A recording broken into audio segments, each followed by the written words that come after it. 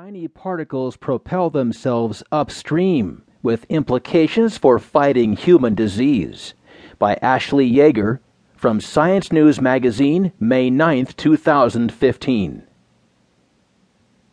Human-made microbeads don't always go with the flow.